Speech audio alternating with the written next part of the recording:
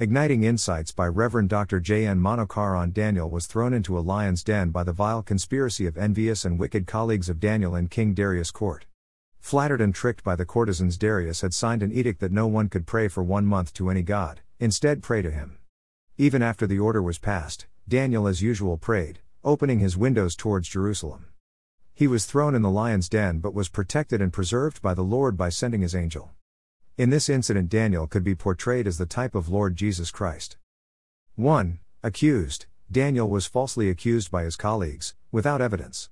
Because they could not find evidence, they found fault in his identity as a believer and his personal spiritual piety.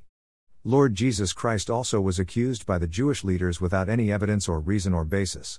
Hence, they produced false witnesses. 2. Plotters. The enemies of Daniel were his co-workers, fellow staff in the king's court. Lord Jesus came to his own people, chosen, the Jewish nation. However, their religious leaders plotted against Lord Jesus. 3. Condemned. Daniel was condemned, though he was innocent, by Darius. He did not sin against God or rebel against the king. Pontius Pilate condemned Jesus knowing that he was innocent. Luke 23:13-15.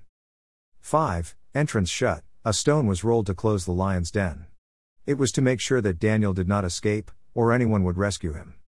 5. Sealed and secured. The tomb was shut, sealed, and security personnel were posted to make sure the body of Lord Jesus Christ was not robbed.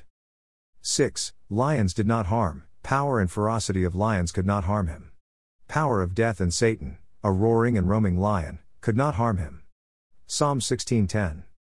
7. Stone rolled away. The stone was sealed on both occasions. Darius commanded the stone to be rolled away. God raised Christ from death that the tomb was empty. The resurrection of Lord Jesus Christ is the basis of Christian faith. Do I rejoice in the resurrection of Lord Jesus Christ?